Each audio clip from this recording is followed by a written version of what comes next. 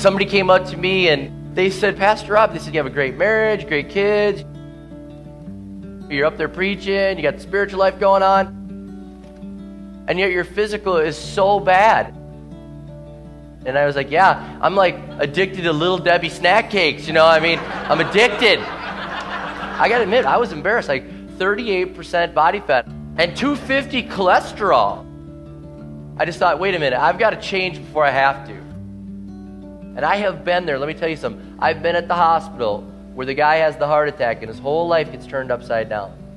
Worse than that, I have been there talking to the widow, devastated because her husband wouldn't change. What do you need to change?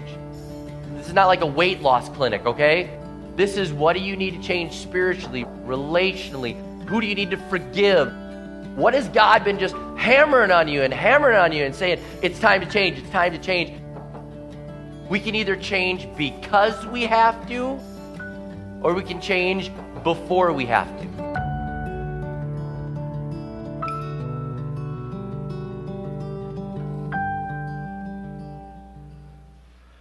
All right, we are wrapping up the series here, and I've had a blast with this, and I want to give you a little review for those that were not here. And in week 1, we talked about if we're going to change before we have to realize that we were made to live a life of vitality.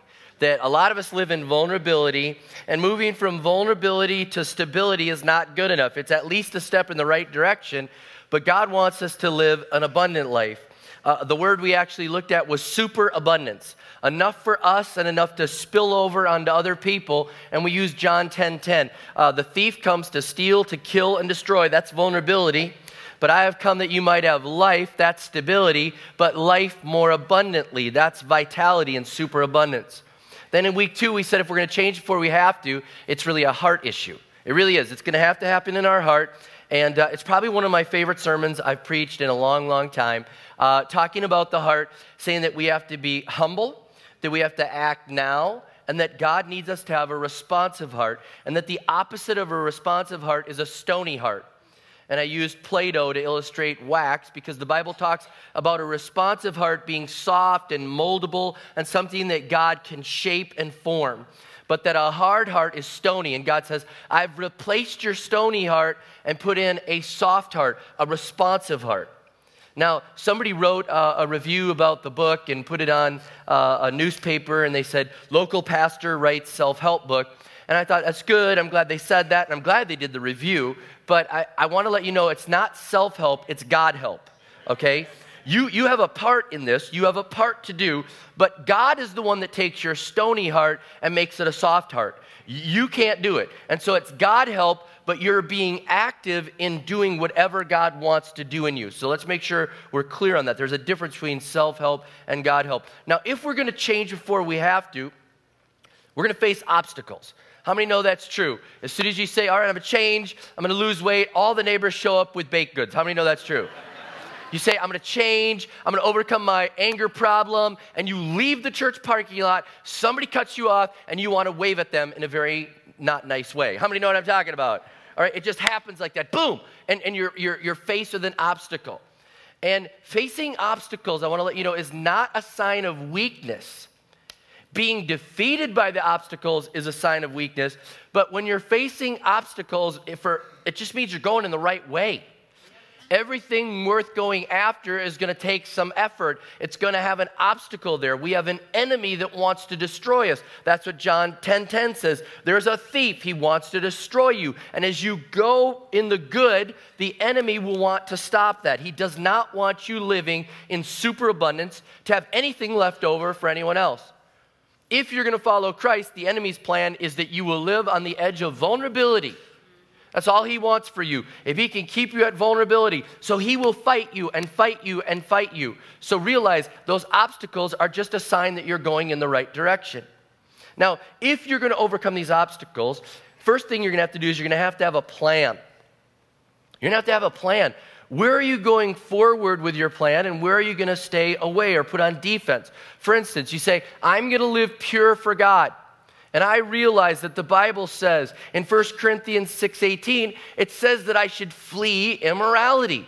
That's what it's saying. I should flee from it. Okay, so here's what I'm going to do. I'm going to put up a defense back here, and I'm no longer going to be around those things, and I'm going to start focusing on these things. I've got an offensive plan and a defensive plan. And you've got this in place. You have to do this. You have to have offense and defense. For me, it was, all right, I'm going into my pantry. My offensive plan is I'm going to put good snacks in here that taste like cardboard. All right, that's what's going in here. And all the other snacks are going out. And I gave them to the kids because they have high metabolism, you know? So I clear these out and I place these in. I had a plan. And you have to have a plan. We can't be ignorant of the devil's schemes. That's what the Bible says. And we have to realize he has a strategy. Let's think about this. We want to be on offense and defense. We're going to have a plan. Second thing you have to realize if you're going to overcome the obstacles is overcoming obstacles was meant to be a team sport.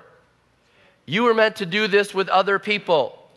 You were meant to do life together, and we're to help one another. I can't tell you how many times the Word of God says one another, encourage one another, confess your faults one to another, pray one for another that you may be healed. It's a team thing. We are in this together. And you need to get help from them. And I can't tell you how many times I wanted to lay in bed and not go work out, but knowing that my trainer was there, knowing that he was there and would call me and harass me, it got me out of bed because I knew he was there. And even though I was weak, I knew that he was there. And just the thought of someone else being in this with me got me to go there. Matter of fact, they've done this with heart attack victims. They've said, if you join a life group for heart attack victims, they actually have this. It's not just a church thing, okay? If you join a life group for heart attack recovery, 77% of the people that join that life group stay with the program and stay healthy and follow it all the way through versus the people that don't. So you were meant to be in community. In anything you're trying to beat or have victory in, you were meant to have others there that would help you. That's why Ecclesiastes says, though one may be overpowered, two can defend themselves, and a cord of three strands is not quickly broken. It's saying, hey, you were meant to be in this together. By yourself, you can get overpowered. How many know that you have to battle with your mind so many times when you're overcoming obstacles, and that other person helps you to overcome the doubts in your mind? That's what you need. You need that person there. Another thing about this, if you're going to overcome obstacles, you can't go halfway. Halfway is miserable. Halfway is miserable. I feel bad for people that go to church and they just go halfway. There's a lot of people I've discovered that like to go to church just to feel better. They don't want to change. They want to go to church because the music is uplifting. The pastor is positive most of the time. I had one person call me, they said, you're like a poor man's Joel Osteen. I was like, all right, I'll take that as a compliment, all right. I'm a positive guy, I guess. I'm on cable, he's on national TV. All right, I got it. Yeah, I'm a poor man's Joel Osteen. But they said, it's positive, you're good, you make me feel good. Okay, and we want to feel good. We like the music. We like the social time. We like friends. We like to say we're part of a church, but we don't want to change.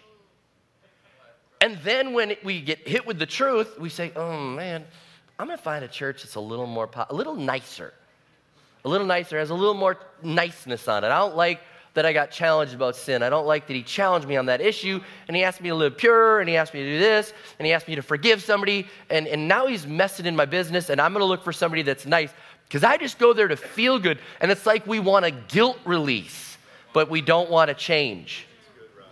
Come to church saying, I want to change, and I'm going all the way. As soon as you get one area under control, say, God, what's the next one? What's the next? I need superabundance in that area. I would like to have superabundance in every area. Amen. Change and you'll feel better. You get none of the benefits if you just go halfway because you're just fooling yourself. You're still unhealthy. You're still miserable. You get a little good, but you're still vulnerable. But you think you're living in vitality and you're not. Go all the way. If you're going to overcome these obstacles, you have to have a vision of the better future. Paul talks about pressing on, focusing on Jesus. I forget the things that are behind, and I'm looking forward. I've got a vision of the future. The joy of the Lord is my strength. I'm looking forward to the joy of a better future, and you've got to see where you're going. What am I going to live like in vitality? It's okay to think that way. It's okay to think, what am I going to live like out ahead? and you start having a vision of a better future. My doctor said he would tell people, you're going to die if you don't change. They'd be like, oh, well, you can't hold your grandchildren. You're never going to see them. And then they think, oh, I want to hold the grandchildren. He'd say other things in their life are going to be taken away. And they'd be like, I don't want that to be taken away. I have a vision of a better future. I think this is what ladies must be thinking about when they buy things that don't fit. Right? You're like, I don't fit that dress, but I'm buying it. And I'm going to put it in my closet, and I'm going to have a vision of a better future. Someday I'm going to fit that thing. Guys, we don't do that. We're like, does it come in jumbo? I mean, we don't care. If it doesn't fit, we're like, get rid of it, you know? That's one thing. We can't get rid of it. Ladies buy what they believe for. We have what we have, and then we can't get rid of it. I still have suits that are way too big because you just never know. So I'm like, holding out, yeah. I thought about it. I was going to give some away the other day, but how do I offend people? Hey, you're the size I used to be. I mean, I don't. So, anyways, have a vision of a better future. Okay, so what happens if you fail? What happens when you fail? We're human. We fail. Let's be honest. We don't mean to fail. We don't want to fail, but we have a battle going on.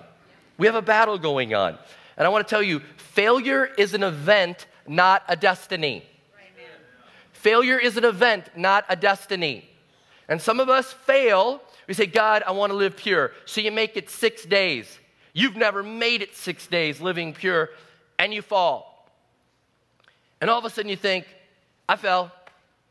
I'm out. I'm done. I might as well just keep sinning because I'm down. And I'm out. Can't go to church. I'm out. This is me. I'm defined by this. Game over. I've fallen. I'm down. And the enemy tells you that. He says, stay down. That's you. That defines you. See, you couldn't make it. And he tries to convince you that failure is final. And it's not. Let me illustrate this to you the best way I can. If you understand football, this will make sense. But even if you don't, this should make sense, all right? Imagine in a football game that as soon as the first penalty was committed, it was game over. Imagine the Vikings are playing the Packers. And the Vikings kick off to the Packers. The Packers have the ball, they're running, and somebody blocks somebody in the back. And the referee comes out, blocking in the back, game over, Vikings win. You know, and you're like, I didn't even sit down, I didn't even get my hot dog, you know? So you're like, can they do that? Because that would really be good. All right, yeah. It doesn't happen that way. Here's what they do. Blocking in the back. 15-yard penalty. First down. The game continues.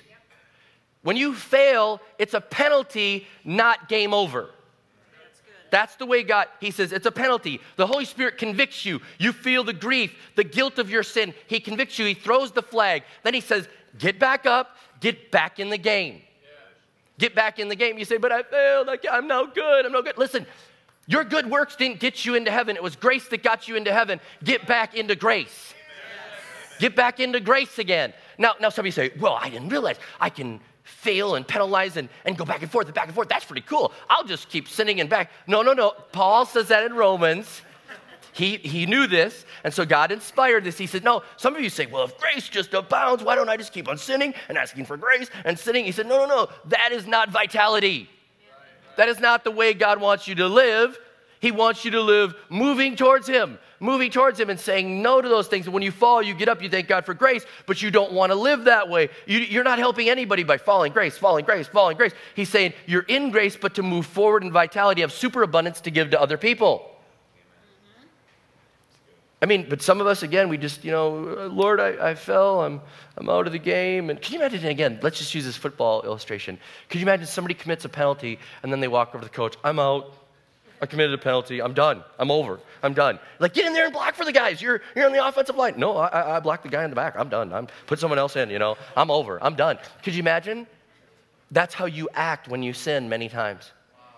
Church, put somebody else in. I'm done. I'm a failure. I'm done. I'm no good. I'm just going to sit here. I can't do anything. Put someone else in. And God's saying, get back in the game. Get back. It's not our problem usually that way. How many know our problem is like, what penalty? What sin? I did not commit a sin. That's not sin in my world. Yes, it is, okay?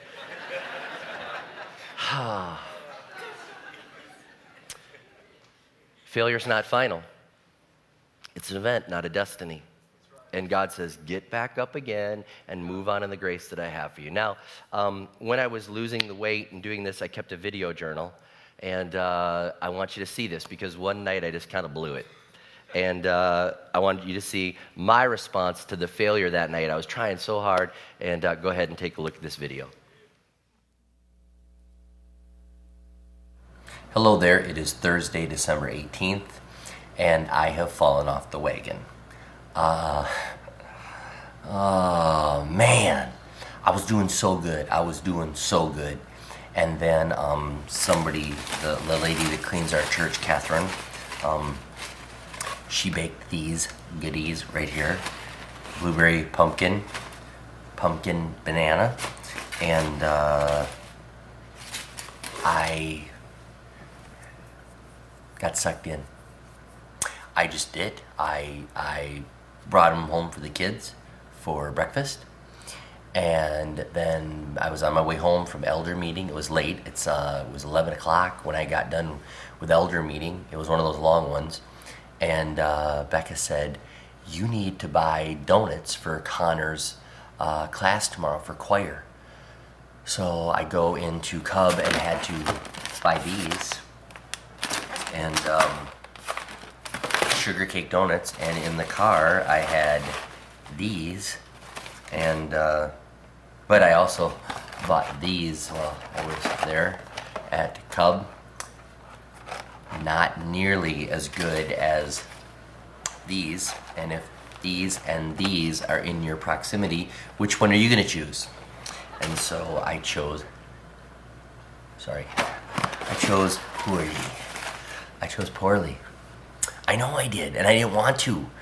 And I think I was put into a bad situation. It was late. I was hungry. I had nothing at elder meeting. I was very hungry when I left there. I should have had fruit. I should have prepared.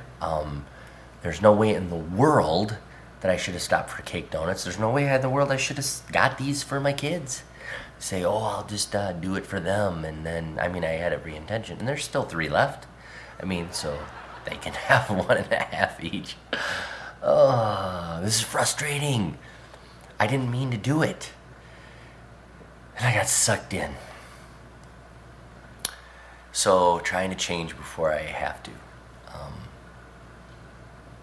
I don't know what to say. I gotta get back on it tomorrow. I'll be eating this. And it tasted good. It tasted really good.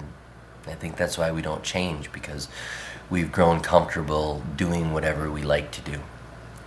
We think it feels good. We think it tastes good.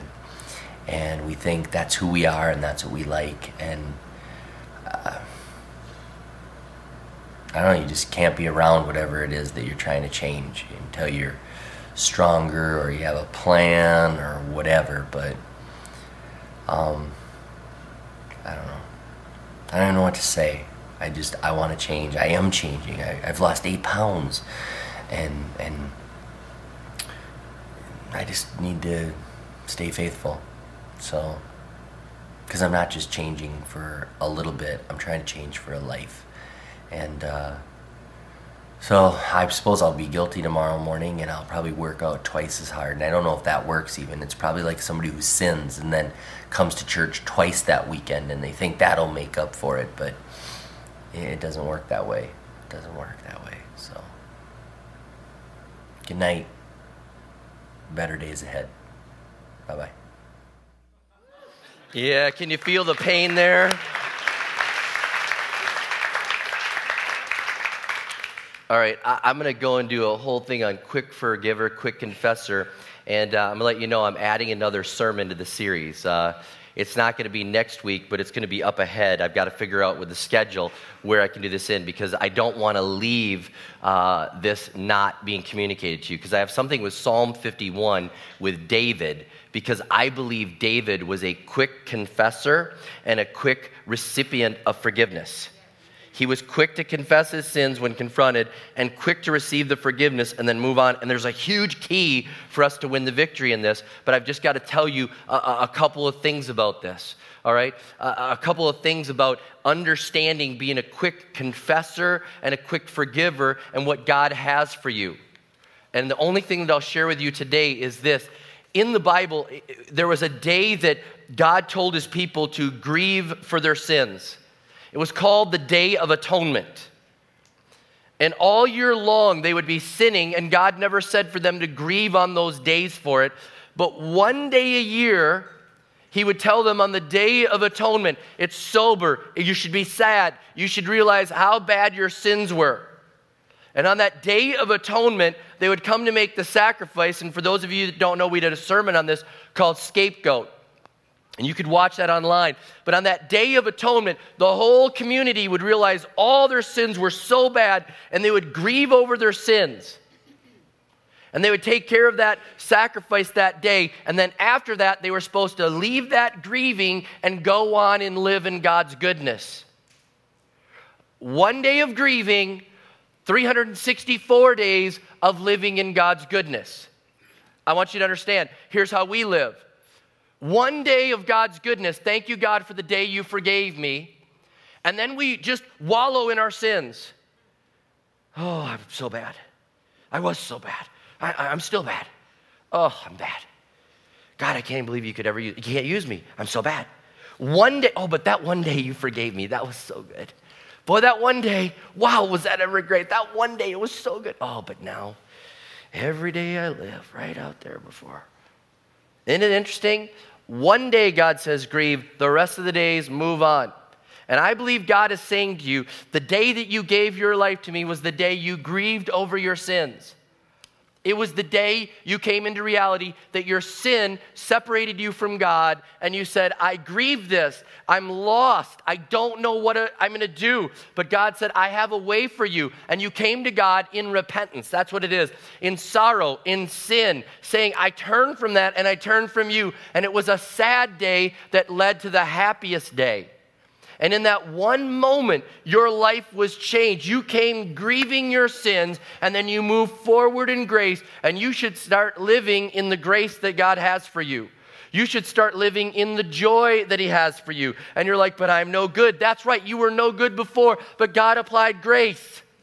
And now you live in the goodness and the grace of God. That's your goodness, not you. And we've got it all wrong. Stop grieving every day and realize that your sins were covered at the cross. And the day that you asked Jesus Christ to forgive you, he covered you with the perfect sacrifice, and now you live in the grace that he has for you. Live in the joy that he has for you. Live in the grace and the strength that he has for you. Realize, and when you think back to that day, think back, boy, that was a terrible day that I was sorry for my sins. I brought everything to you, but what a joy that I get to leave that moment from the cross and get up different and change because of Jesus Christ. Be a quick confessor and a quick recipient of forgiveness, and then move forward and live in that grace and forgiveness that God has for you. Now I want you to bow your heads and close your eyes, because it all comes to this. It all comes to this. The psalmist said, if God hadn't been there for me, I never would have made it. The minute I said I'm slipping, I'm falling, your love, God, took hold and held me fast. And you're here and you might be saying, Pastor Rob, I'm slipping, I'm falling. I've never come into this right relationship with Jesus Christ. This is the moment that we've all been praying for. This is change before you have to, this side of eternity. The Bible says it's appointed unto man once to die and then face judgment. And on this side of death, you have to change before that moment. You have to change before you have to. Because the Bible says there will be a moment that everyone will change because they have to. But it will be too late for those that have not made that decision to follow Jesus Christ on this side of their death. The Bible says there will be a day that every knee will bow and every tongue will confess that Jesus is Lord. Every one of them will realize that. But only those that have made that decision on this side of eternity will have that opportunity to spend it with Jesus Christ. So he says, change before you have to. There will be a day you have to change because you have to. And you will come face to face with the reality that you mocked or you made fun of or you didn't believe in. But you can change before you have to. And so in this moment, are there those that say, Pastor Rob, I'm here. I want to change before I have to. I want to do this. I want to accept Jesus as my Lord and Savior. Will you pray for me, Pastor Rob? In just a moment, I'm going to pray for you, and I'm going to ask you to raise your hands. And I'm going to ask you to look up at me, and I will acknowledge you that your hand is raised, and then you can put it down. And I will include you in the closing prayer. This whole series comes to this moment of you saying, I will change before I have to for eternity. Your works don't get you in. It's grace. It's grace. It's been explained. You understand that. It's grace. You bring your sins to Jesus, and He gives you grace. And if that's you, you're saying, Pastor Rob, include me in that closing prayer. Right now, all across this place, would you slip up a hand and look at me so I could acknowledge that? And then you can put your hand on. Yes, yes, I see your hand. Yes. In the middle section, many hands going up. And in the back, yes, yes, yes, yes, yes, yes, yes. Way in the back, a couple hands together, and there. Yes, and in the front, there. Wow, they're everywhere. There's hands. I'm looking to my right, your left. Boom. Yes, yes. Way in the back, two. They just went up together. And in the front, this section over here. Yes, I see your hand. It just went up. I come into agreement. Yes, your hand. You almost are hidden behind that pole there, but I see you. God sees your hand too. Yes, I come into agreement. Maybe there's some watching online and I can't see you, but just know that God sees you right now raising your hand. This is real. This is real. Others that have done it and late. Yes, way over there in the back. Yes, yes, yes. This is what it's all about. Change before you have to. Change. Yes, in Jesus' name, I come into agreement. This is your moment. Yes, I come into agreement with you. Yes, yes, yes, yes. This is so real. Way, way, way in the back. I saw that. It's so good. It's so good. Yes, you're holding each other's hands up. Yes, I see that. Yes. Wow, all across this place, you can put your hands down now. I've seen these. These are so good, and I want to come into agreement with you, and I want to pray a prayer, and I want to pray this, and I want you to just repeat it after me out loud, and I'm going to ask those around you to pray it with you as a form of encouragement, because the Bible says if you confess with your mouth and believe in your heart that Jesus Christ forgives you of your sins and that God raised Him from the dead, that He's your Lord and Savior, you will be forgiven, and you will receive eternal life. You will move into the life that God has for you. So let's pray this. Dear Lord Jesus, I am sorry for my sins and all that I've done wrong. And I ask for forgiveness. I ask for grace, and I receive it. I believe you died on the cross and rose again so that I could be forgiven. And I thank you for that forgiveness. Help me to live for the rest of my life serving you, Jesus. In your name I pray. And God, I thank you for those that prayed that prayer. So simple, it's so true. They are forgiven. They believe it. They know that they come to you with nothing but sins, nothing but sorrow, nothing but an ability to turn away from them. And they thank you, God, that you forgive them now and they can now live for you. And I thank you for the grace that's been applied to their life. And I pray that they would live this day forward in that grace that you have for them. And they would know that they have been changed. And now they can move from vulnerability to abundant life, to vitality in you, Jesus, with superabundance. I thank you for this decision. In Jesus' name we pray. Amen and amen. Can we give a hand clap for those people that made that decision?